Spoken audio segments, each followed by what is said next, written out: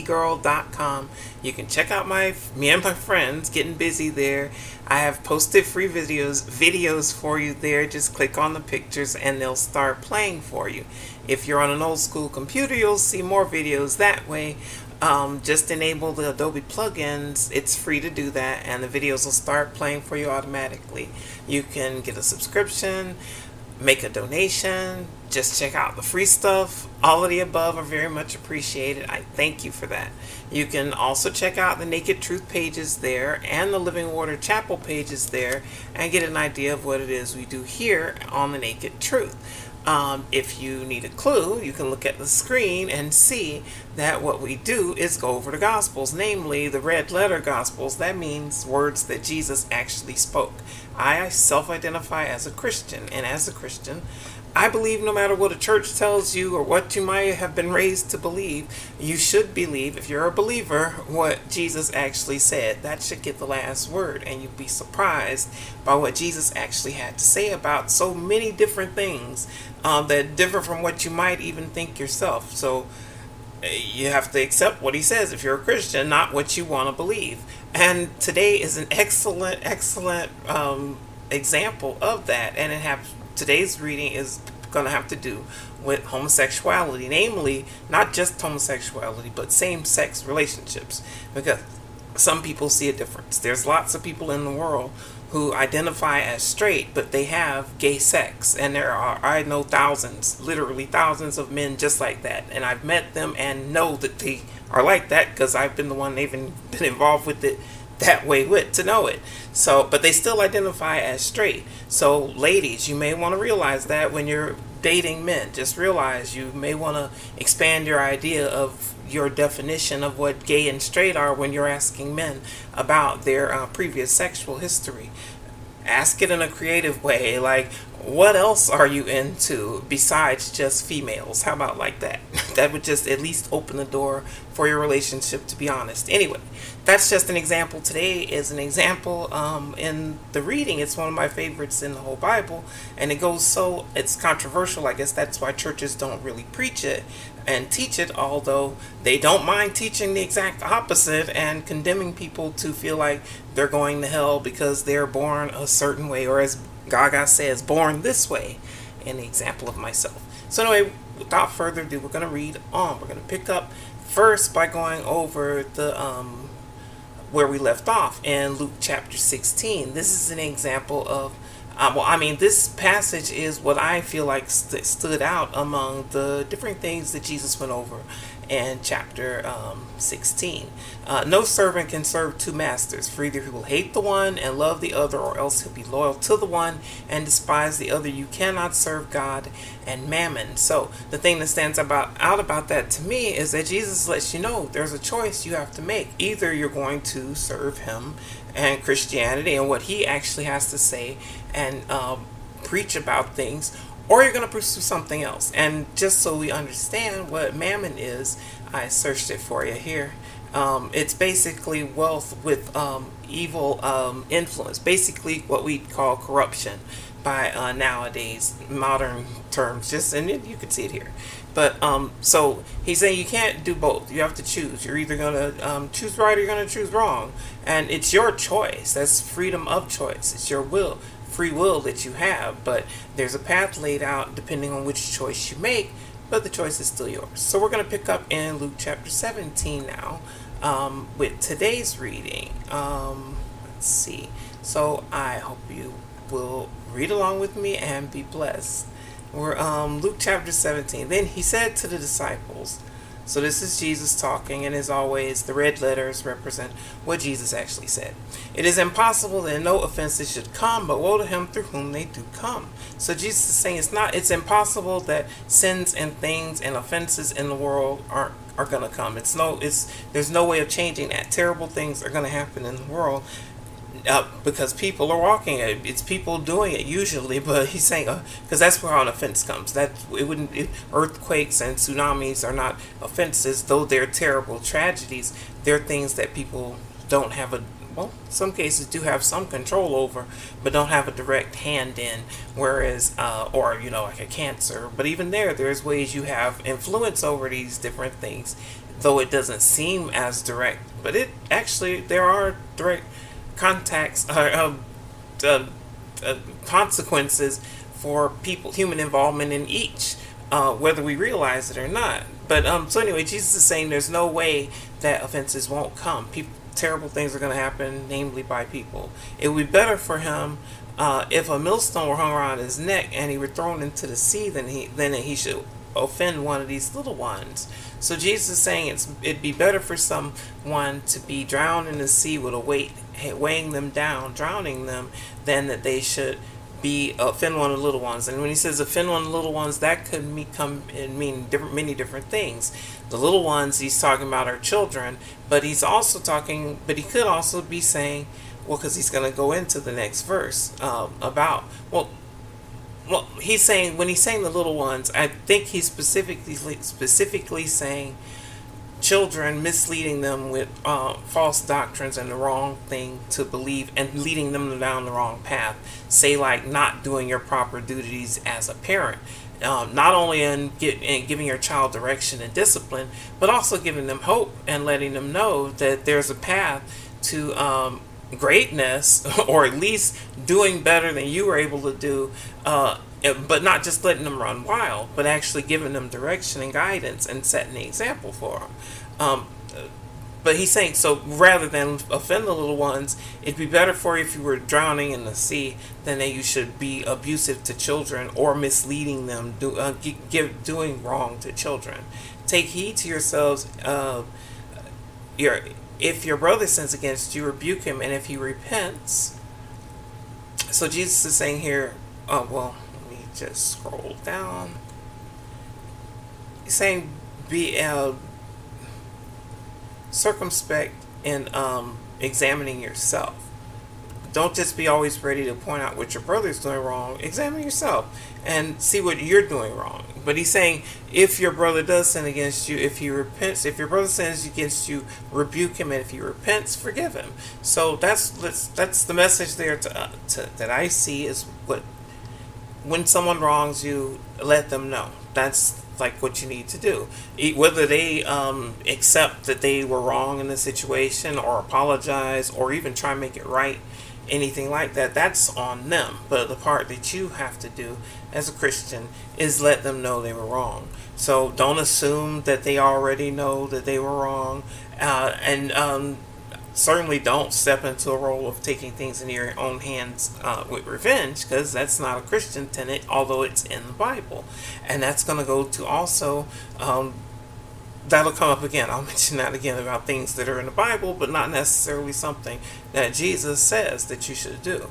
So anyway, he's saying if someone does do you wrong and you rebuke them, as in let them know they wronged you, and they repent saying they're sorry, he's saying forgive them. So it actually takes a lot in someone to say they're sorry, someone with a sincere heart, excuse me.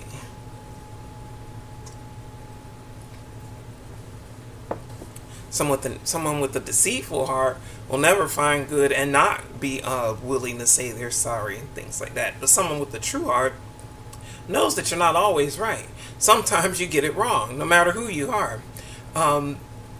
So, I mean, even if you're going to believe the Bible, and this is going to come up again later, you have to believe that even God had regrets about making people, and that was in Genesis. If you read back there and believe that's God speaking, that even God had regrets immediately after making people, and then that was like before the flood even came. So if you're going through life feeling like, oh, I'm doing just fine and I don't make any mistakes and I have no regrets, then I don't understand, but good for you that you're able to do that. God bless you if you're able to do that, because if you believe the Bible, even God's had regrets. So it's crazy that humans can feel so prideful that they don't even consider their actions and where they were wrong and where they could have done better and where they need to repent. And if he sins against you 7 times in a day, and 7 times in a day he returns to you saying, I repent, you shall forgive him. So he's saying even if someone is a repeat offender, a line stepper, constantly pushing your buttons, even 7 times in one day, doing you wrong, you shall forgive him. But now he doesn't say that you need to keep that relationship alive. If someone pickpockets you once, I mean, you may want to still be friends or buddies with the person, but are you still going to just leave your stuff laying around them? Probably not.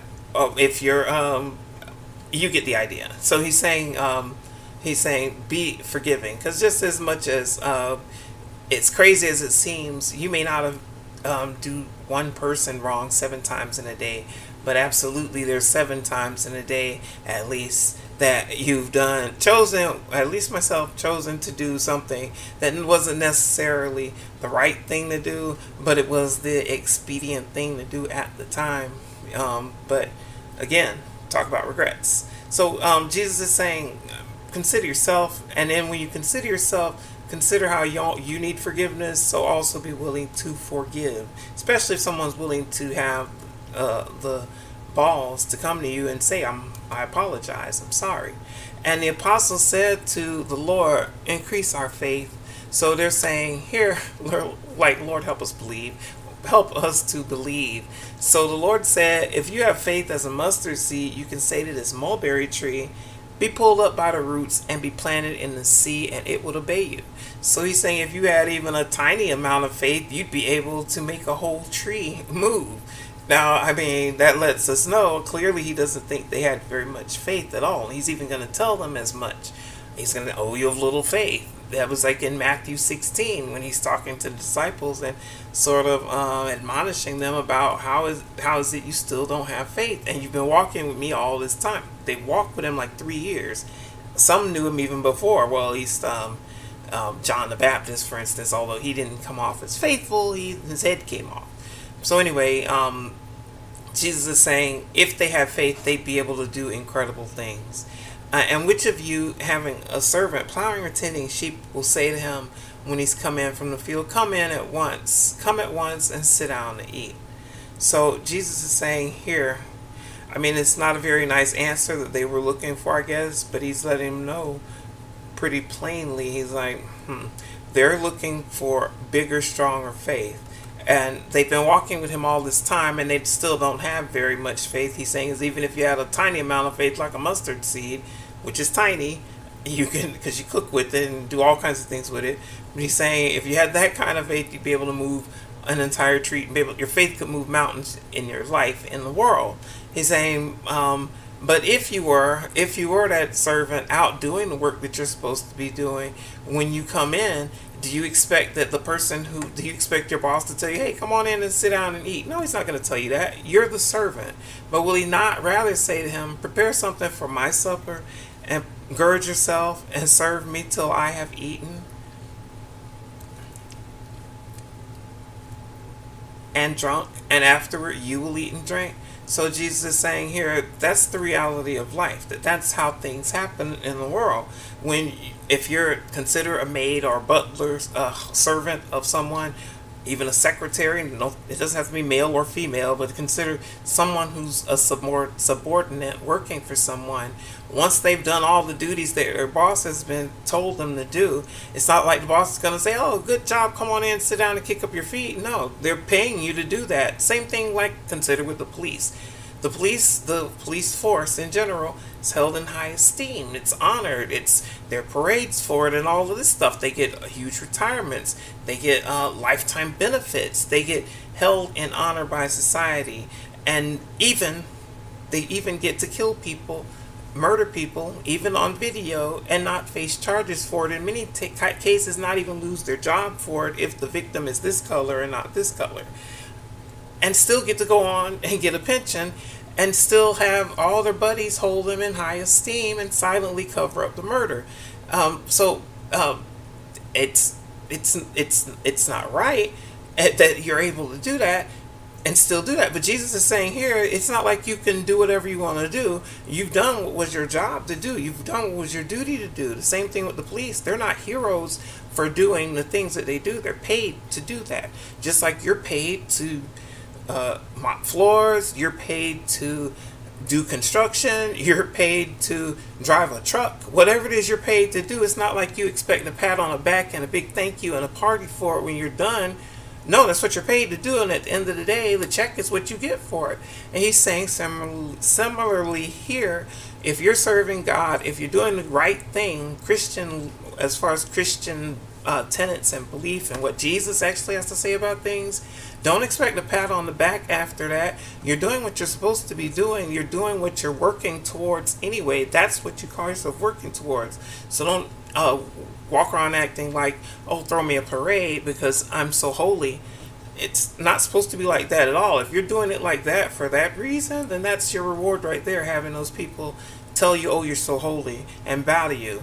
That's not actually what Christ and heaven is about. So likewise you, when you've done all those things which you're commanded to do, say, and I'm not going to say this because I don't want to say it about myself, and if you've read with me before, you know why, about the power of words and the things you say, but he's saying they should say, once they've done everything they're commanded to do, what they should say is that they are unprofitable servants. That means they're kind of worthless. We've done what was our duty to do. So he's saying once you've done all those things that you're supposed to do in your job title, then at the end of the day, say, oh, well, that was our job. Because that's what your duty was to do. Don't expect the parade. Don't expect people to hold you up as some grand example of honor. That's not it. You're being paid to do that. And when you do it the wrong way, like killing people, shooting them in the back even till the point that they're paralyzed, like one of the most recent examples, then the penalty should be even greater for you than it is for a civilian, because you are the one paid to protect those laws that you're breaking. So it doesn't make sense that you could still walk around with honor and go get a job somewhere else doing the same thing to someone else. That's madness. Excuse me, but that's what's happening here right now today in the United States. It's crazy. So it lets you know a lot of them may identify as Christian, but truly they're not necessarily Christian. They're a branch of something that calls itself Christian, namely Roman Catholicism.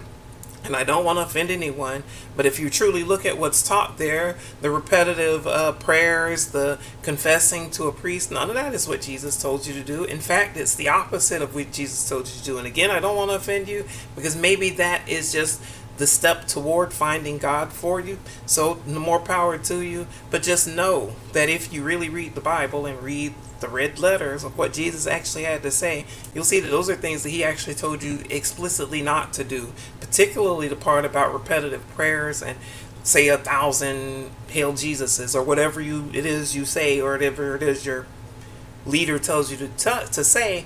And I mean no offense by that.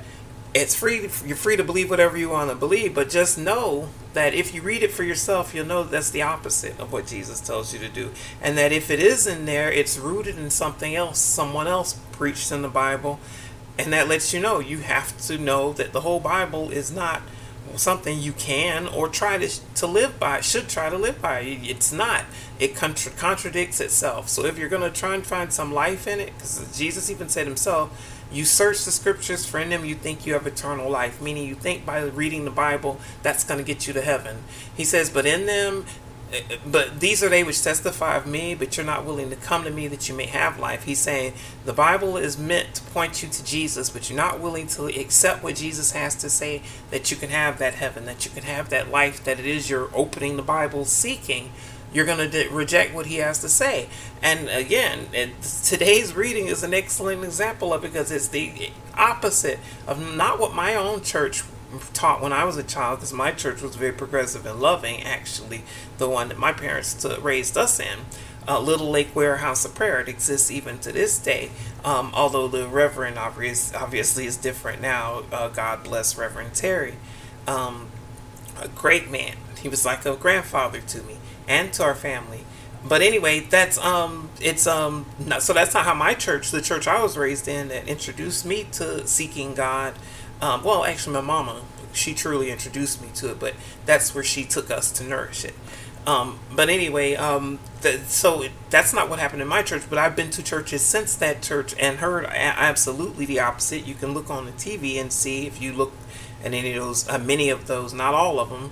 You can't ever generalize and lump everyone of any kind into one group if you're going to be true with dealing with people.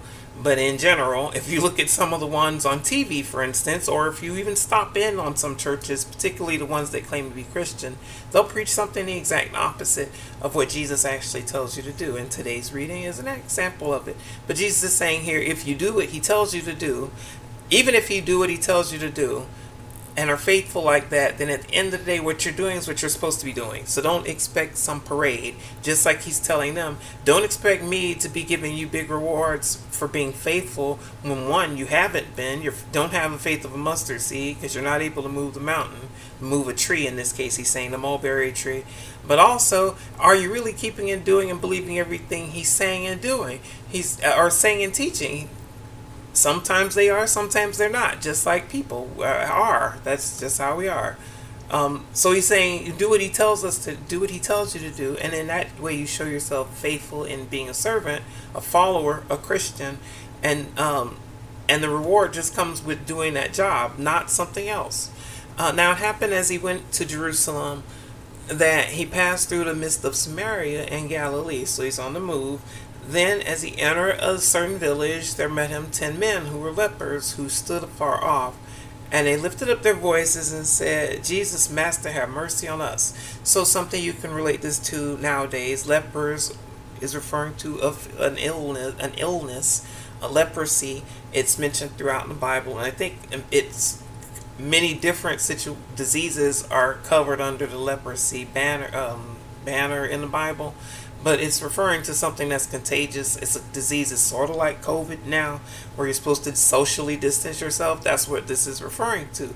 It's nothing new. This is they were required to socially distance themselves to keep from passing on the infection to other people. So they were exiles from society. They were marginalized. And they stood at a distance because they were required to, because if you got too close, you could pass it to someone.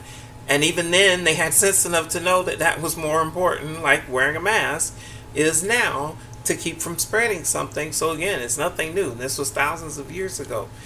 So anyway, they're begging for help. They're probably tired of living on the edge of life. So when he saw them, he said to them, go show yourselves to the priests. And so it was that as they went, they were cleansed. So it's Jesus didn't lay on any hands. He didn't rebuke a demon to get rid of whatever leprosy it is they were dealing with. He didn't say any of that stuff. In this instance, he didn't even say anything back to them as far as like, I'm willing, be cleansed, like he did in one situation. In this case, the only words Jesus told them was to go show themselves to the priests.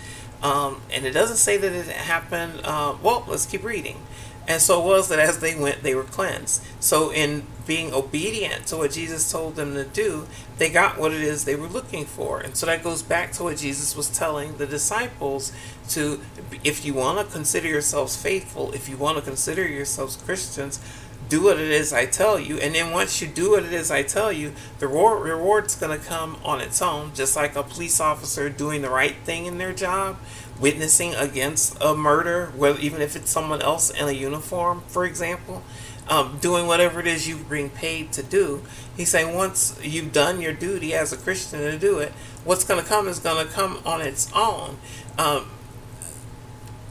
And so the example happened immediately after that with the people following what he told them to do, because they were looking for help, just like the disciples were looking for faith. So now these people came looking for help and healing, and just like that, rather than even address the disease or whatever it is they were dealing with, the leprosy, he just told them to go show themselves to the priest. And in that, following what he told them to do in the obedience, they got what it is they were looking for. Sort of backing up his words of telling us to be faithful to what it is he tells us to do, not something else.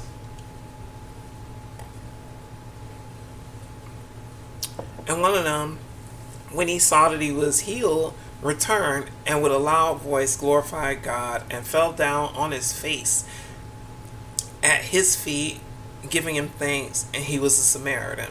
So notice there that it says how many turned back to say thank you? Only one. It's amazing that a group of people who needed the help, of all the people who needed the help, I don't know, maybe they felt entitled to the help because they knew he had the ability to do it and that was his mission. So when they got the healing, they went on their way, just like a lot of people now are unthankful and kind of unkind. Because that's how they're raised to be. I have a friend who's one of these MAGA people who says he's waiting on his grandpa to die so that he can get a hold of his inheritance because people feel entitled to it now and because he probably would get it. But I don't know. It seems the cold way to raise your offspring to be that they don't even care about you, only what it is you're going to bring to them. So people really should consider what it is you're raising. It could be a storm. And one of them, when he saw that he was healed, returned and with a loud voice glorified God. So that lets you know only one considered where they were before and came back and thought enough of Jesus to say, hey, thank you. I'm relieved that he's healed. And the one who did it was a foreigner. It was that's why it points out that it was a Samaritan, meaning from a different part of town, a different part of the area, a different region. Not one of the ones you would think would come back and be pious and thankful. I think all of them would be grateful enough to at least come back and say thank you, but 10%, a tithe of the 10, one of the 10 came back and said thank you.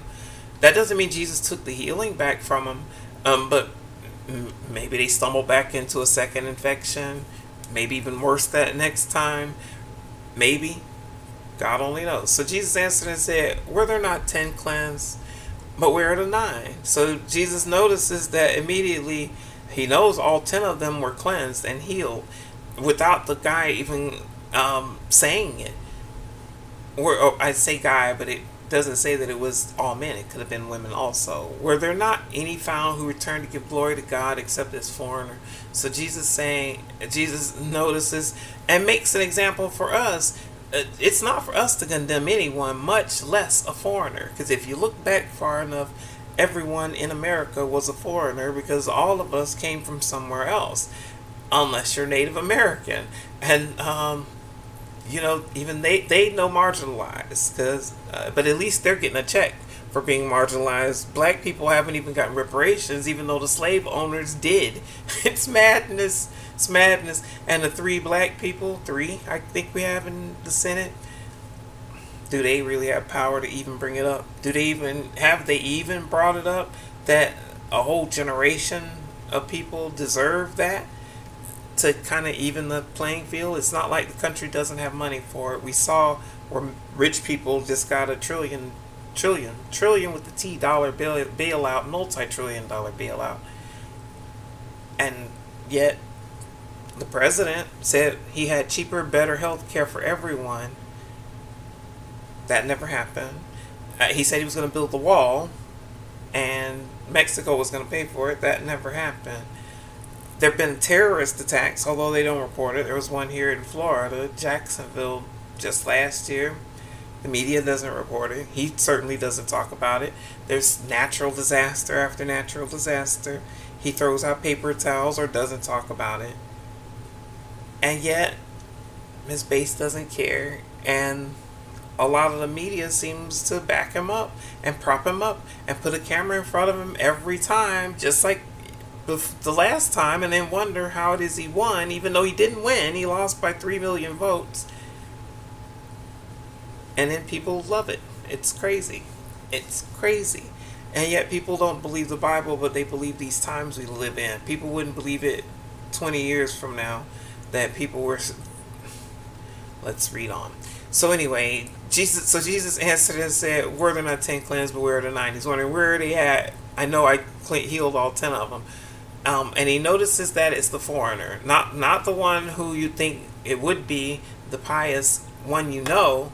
It's the foreigner who gets demonized, who turns out to be the one with the true heart, with the humble heart, to say thank you. And he said to him, arise, go your way, your faith has made you well. So he lets him know that he's been healed, and he was the faithful one, and he tells him, your faith, he was the faithful one who came back and said thank you, has made him well, and he sends him on his way. And even there, Jesus wasn't expecting the thank you and doesn't demand the thank you from the rest of them, just like he told the disciples, when you do what you're supposed to do, don't come back expecting a parade.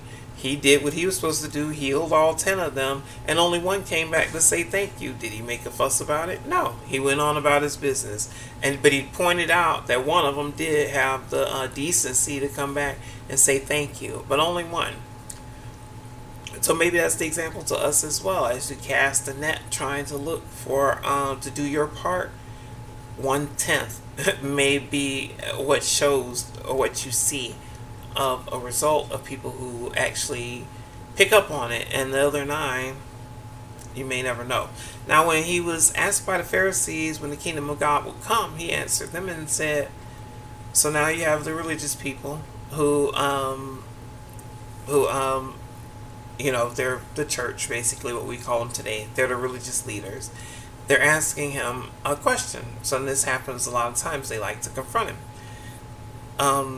And they're asking him about, when is it going to happen? When is the kingdom of God coming? So Jesus answers them, the kingdom of God does not come with observation. So he's letting us know that it's not going to be something that you're going to be looking for. It's going to be sudden. Nor will it say see here or see there. He's going to say it's not going to be that kind of thing where you're going to look off saying, oh, it's happening over in the Middle East, or no, it's happening over in North America, or no, it's happening in the South Pole. He's saying it's not going to be like that, for indeed the kingdom of God is within you. So it seems that when it does happen, that light, just like Jesus was transfigured, that happening will happen at once. And it's not going to be a tap anyone on the shoulder, let them know it's happening. Everyone's going to realize it when it happens. Then he said to the disciples, the days will come when, let's see, you will desire to see one of the days of the Son of Man, and you will not see it. So Jesus says here, a time's coming when they're going to wish that they had time with Jesus, face time with Jesus, but they're not going to get it. And he's referring to, I believe, after the ascension, after the crucifixion, after all of that's happened.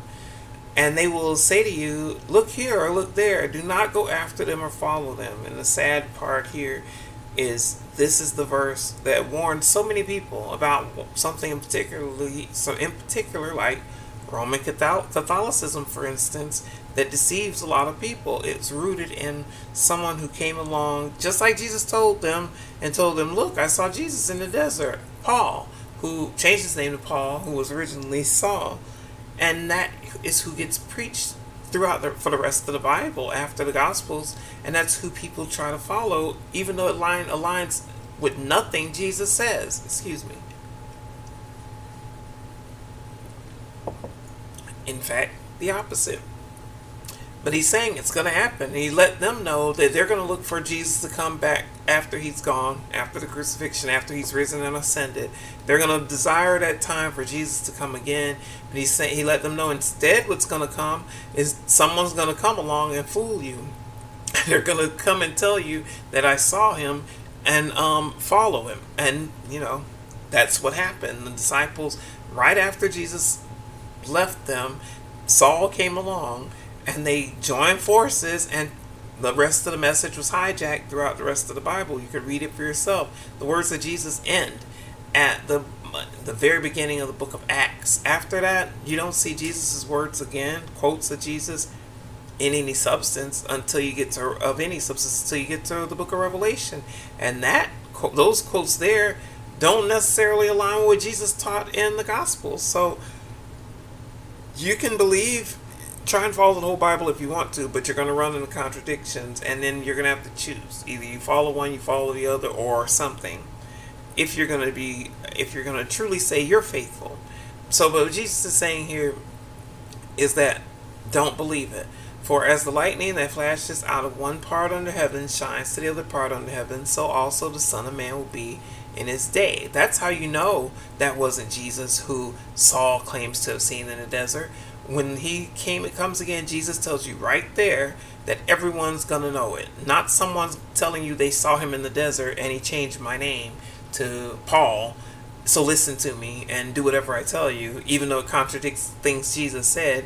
And yet that's exactly what happened. If you read the rest of the Bible after the book of Acts chapter 2, nothing else pretty much is anything Jesus said. Partly because Paul was not one of Jesus's disciples. Saul was not one of Jesus's disciples. He just wasn't. And even if you read what the disciples said after Jesus was no longer walking with them, in these days that Jesus told them would come when they would desire to see one of the days that they had with him, you'll see that even the disciples barely ever mention anything that Jesus says in all their preaching and teaching. And it's sad, it's a shame, but it's human. And they show examples of it throughout their walk by not having faith even here where Jesus says it. But they serve their purpose. So he's saying, don't believe it. And he's saying when he comes again, everyone's going to know it. So just like that, don't believe it when Saul came along and said it. Yet, like I said, they were in league together for much of it. Let's see. Should I see? Okay. But first he must suffer many things and be rejected by this generation. So Jesus is saying when he comes again, that second coming, everyone's going to know it. You're not going to need someone to tap you on the shoulder or send you a text and let you know, hey, Jesus is back. It's not going to be like that at all. Everyone's going to know it because it's going to happen at once. And he said the kingdom of God is within you. So when that kingdom does come forward, obviously it sounds like it'll be like a transformation sort of thing.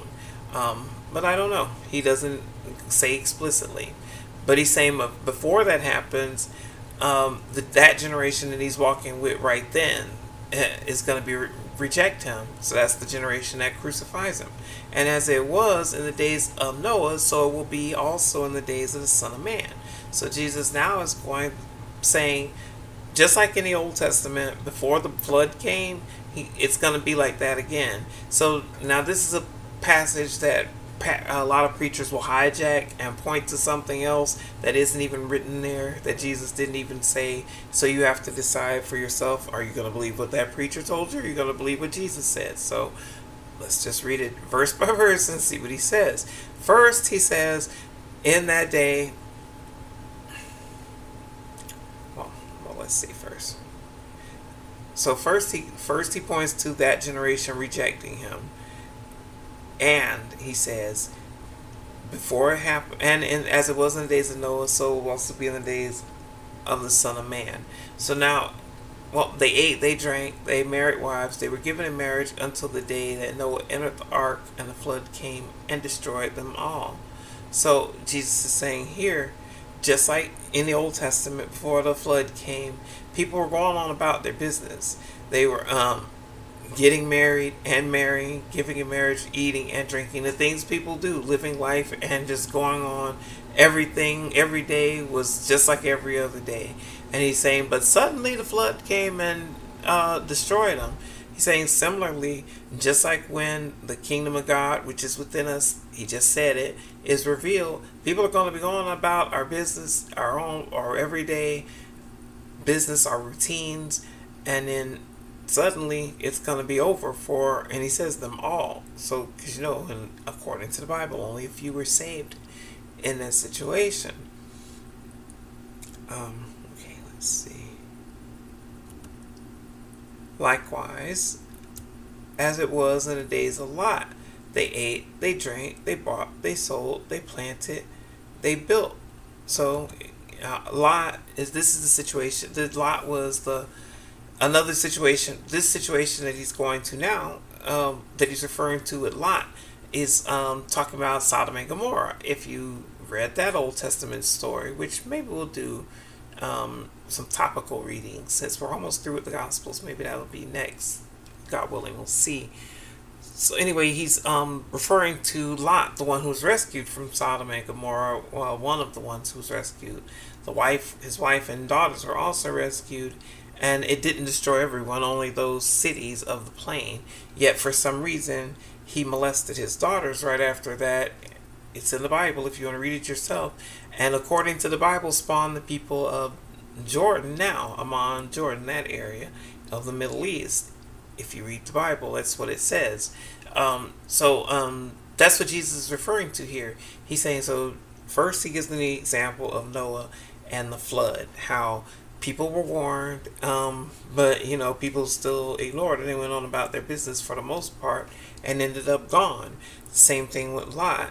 the angels there, it's in the story, the angels came to rescue Lot and his family, and even the wife. She, though she was rescued, looked back in longing for the city, and she was even destroyed according to the story, along with the whole city. So Jesus is saying here that the warnings came because the angels tried to warn them to leave, and they sort of didn't want to leave the city because they were comfortable there.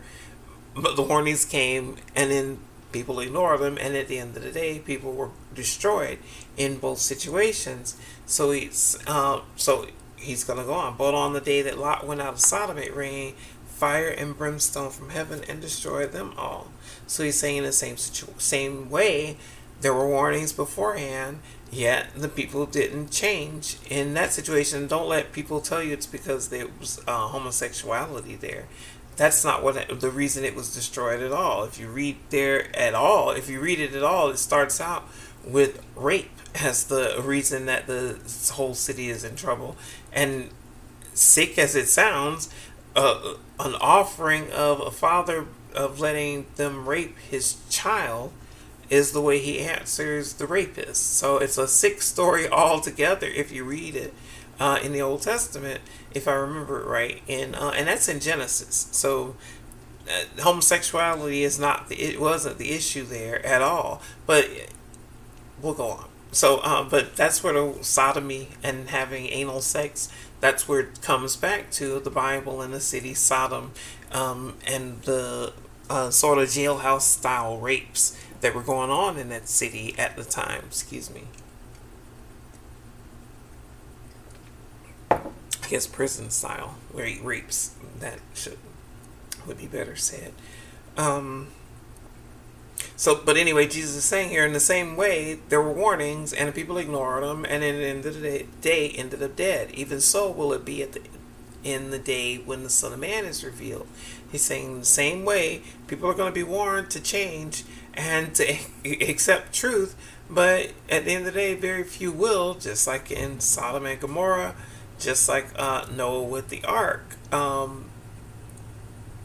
a few will be saved. In that day, and he said revealed, as in he has to be talking about the second coming. He isn't still talking about when he was rejected by that generation, like he said. He's talking about when he comes again. In that day, he was on the housetop, and his goods are in the house. Let him not come down to take them away. And likewise, the one who's in the field, let him not turn back. So Jesus is saying, don't concern ourselves with our worldly life in that day when it's time for that transition to move on. Remember Lot's wife. So he's saying, yeah, don't cling to the things you have in the world. Move on to life, because the only thing left in the world for her was going to be eaten by death. She just didn't realize it, and she chose that rather than be rescued and live. Whoever seeks to save his life will lose it. Whoever loses his life will preserve it. So that sort of goes back to what Jesus said about choosing between God and mammon, choosing between what Christ had to say about something and what your church, your own belief system, what your family may have had to say about something. It's a choice, and it's yours. It's free will, and he's not going to force you to do either one. It's your choice. But he's saying if you choose to pursue your life here and worldly things, in that sense, I think is what he's saying. He's saying you're only going to end up losing your life, like how Lot's wife did. She's the one who was said to have turned to a pillar of salt because she didn't want to leave Sodom and Gomorrah behind. So that lets you know also that it wasn't about homosexuality. He had a wife, and he was a he. So it was homosexuality wasn't the sin of Sodom and Gomorrah, though people will try and conflate all of that together and make it so. I feel you. I tell you, and that night there will be two men in one bed. The one will be taken and the other will be left. So that makes it clear to you, while you're on the subject of homosexuality, that although, yes, you can look in the Bible, like the misleading teachings of Paul, for instance, who, like I just said, wasn't one of Jesus' disciples, preaches his own thing and people choose to live by that, But you can look back before Jesus to the Old Testament, say like Leviticus 18, for instance, where it talks about a male lying with the man as he would with the woman, and that sort of thing being condemned. That lets you know, okay, you could choose that if you're an Old Testament person. You have a choice. But he's letting you know here very clearly, if you're a Christian, there will be two men in one bed in that time when Jesus comes again, and one will be taken and won't be left. So it lets you know very clearly, being gay, lying with other men, males lying with other males, better said, because every male isn't a man, and every female isn't a lady. So it boils down to biological and sociological differences and terms. So, but he's letting you know here, that's not a barrier. That's not what's going to stop you. And he ties it to, which I thank God for, the whole Sodom and Gomorrah story and sodomy and that whole males laying with males. Because here he says there'll be two in one bed. So that lets you know that's not going to condemn you. Even though it says it'll condemn you in the Old Testament, so you have a choice. You can believe that you're going to be condemned for same-sex relations, like it says in the Old Testament, or like what Paul has taught, or you can believe what Jesus tells you right here, that that's not going to stop you from being saved if you believe him. Two women will be grinding together, so that lets you know the one will be taken and the other left. He doesn't say grinding meal necessarily. People don't even do that nowadays, but you do know two women do grind together nowadays, and probably since the beginning of time. So that lets you know also lesbianism, same-sex relationships, whether male or female, men lying with other men, it's not going to be a barrier to salvation. Women lying, grinding even, as he made it more explicit there, is not going to be a barrier to women getting into heaven. Two men will be in the field, one will be taken and the other left. So he goes even to, in a general sense, people being in the field, think of soldiers in the field. The one faithful one will be one will be taken, the other left. So if you're saying taken and left, it seems that the one that's left is the one that's saved, because the ones that are taken are just like, if you look at Sodom and Gomorrah, the ones taken away were the ones who were destroyed. In the story of Noah and the ark, the ones who were taken were destroyed by the flood, and the other left. The ones that are left are the ones that were saved, although the ones that were left were taken some to safety. Well, no, not really. They were put away into safety. Well, I don't know. The one that was taken, one will be taken. I guess at the end of the day, Jesus is saying there's going to be a division at that moment. One's going to be taken, the true one, the one who's faithful, apparently, like he says, the faithful servant, and the other left. And so far, the ones that are taken are destroyed, taken away. But he could have been taken away to safety, like Lot and his family were, or like Noah and his family was. We'll see. And they answered and said to him, "Where, Lord?" So he is talking about the ones that are taken away. Where are they going to be taken to? So, but he has to be talking about taken away, because he says the other left. So, the ones left behind have to be the ones who are saved, just like Noah was the ones left behind. Yeah. And Lot and his family were the ones left behind. He has to be talking about that. So then what are the disciples saying when they say, "Where, Lord?" Are they asking him, where are they taken to, or where are they left behind? So he said to them, "Wherever the body is, there the eagles will be gathered together." So it's a very cryptic answer. He's saying wherever human flesh is, the dead bodies, that's where the birds are going to be feeding on that death. So I guess I don't know, that's a hard one to understand. If he's saying the ones taken are taken away to their death, like in the Noah story, then that's where the eagles will be gathered, because they'd be waiting to feast on all the dead people who didn't make it through the flood. Yeah, because it's not like Noah was taken away from the world, neither was Lot. So, but then the ones that were left were the ones that were left alive. So he has to be talking about the ones that are taken away to death. and the ones that are left are the ones who survive. It has to be that way,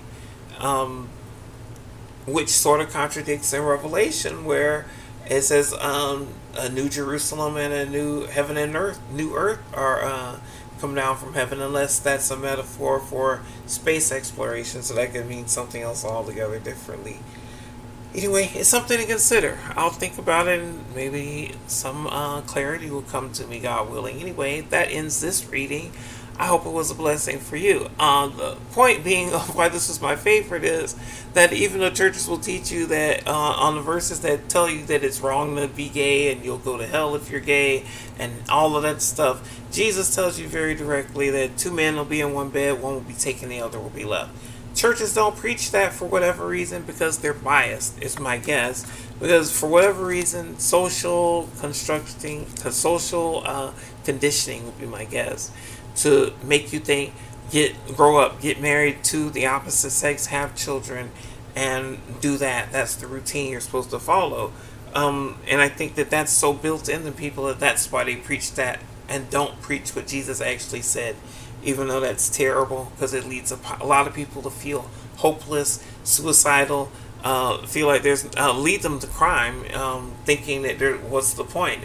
If I'm gay and you're saying being gay will lead to hell, just automatically you have no hope, then what's the point in trying to be good otherwise? So it's a terrible message that churches send by ignoring that verse, Luke 17:34. But it was a verse that set me free. And I'll say this and I'll let you go. Excuse me. One of the first people who passed away in my family from coronavirus was my brother-in-law, Izell, and he was a pastor in a church in Georgia. And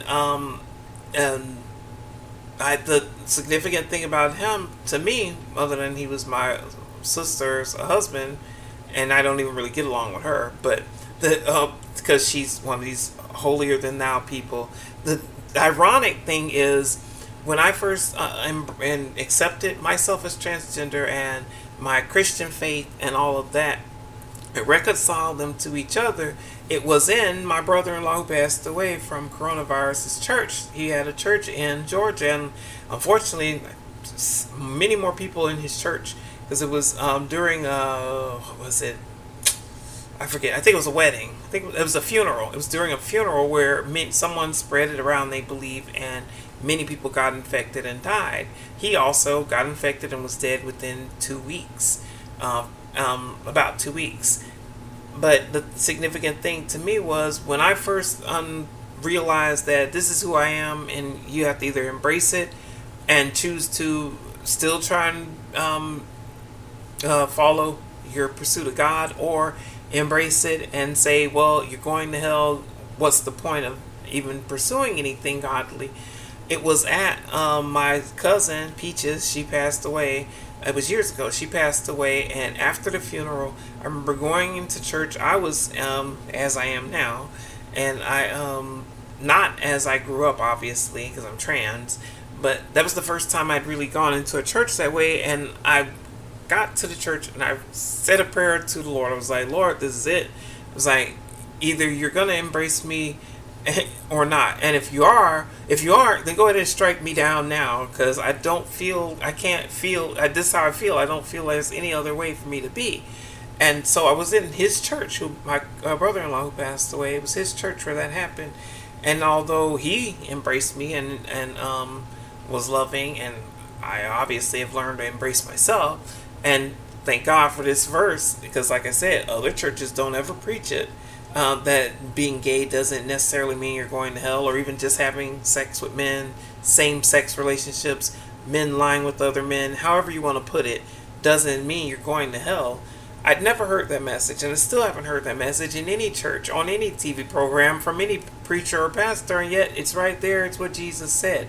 And I think in that moment at the church when that happened, I realized then that it's not the death sentence, it's not the condemnation that churches preach it to be. And then eventually I got to this. So it's just, I'd say that to say, stay hopeful. If you're in the same situation as me and someone has told you that because you are how you are, that you can't be this or go there, You don't have to embrace that. Just because they said it doesn't make it true. So know the truth. It'll set you free. And anyway, this ends this reading. I appreciate you checking out with me, and hope you'll join me again. I'm going to end this one for indexing, and we're going to pick up in the book of John, chapter 16, in just a moment. And God willing, we have our Saturday night readings just after midnight, where we'll have our gospel grab bag early Sunday morning. We're in the Acts of Pilate right now. The trial of Jesus, the parts that didn't make it into the Bible, as crazy as it sounds once you start reading what happened there, it's a shame it didn't make it into the Bible. It should have been the major part of the Bible. I think a lot more people would believe. But again, there are powers that be that keep things from happening. And you have to look a little further sometimes. So anyway, that's Saturday nights and Sunday morning. And then we have Mondays where we are wrapping up the Gospel of Matthew. In the meantime, take care of yourself, wash your hands, wear your mask, and thanks again. God bless you. Peace.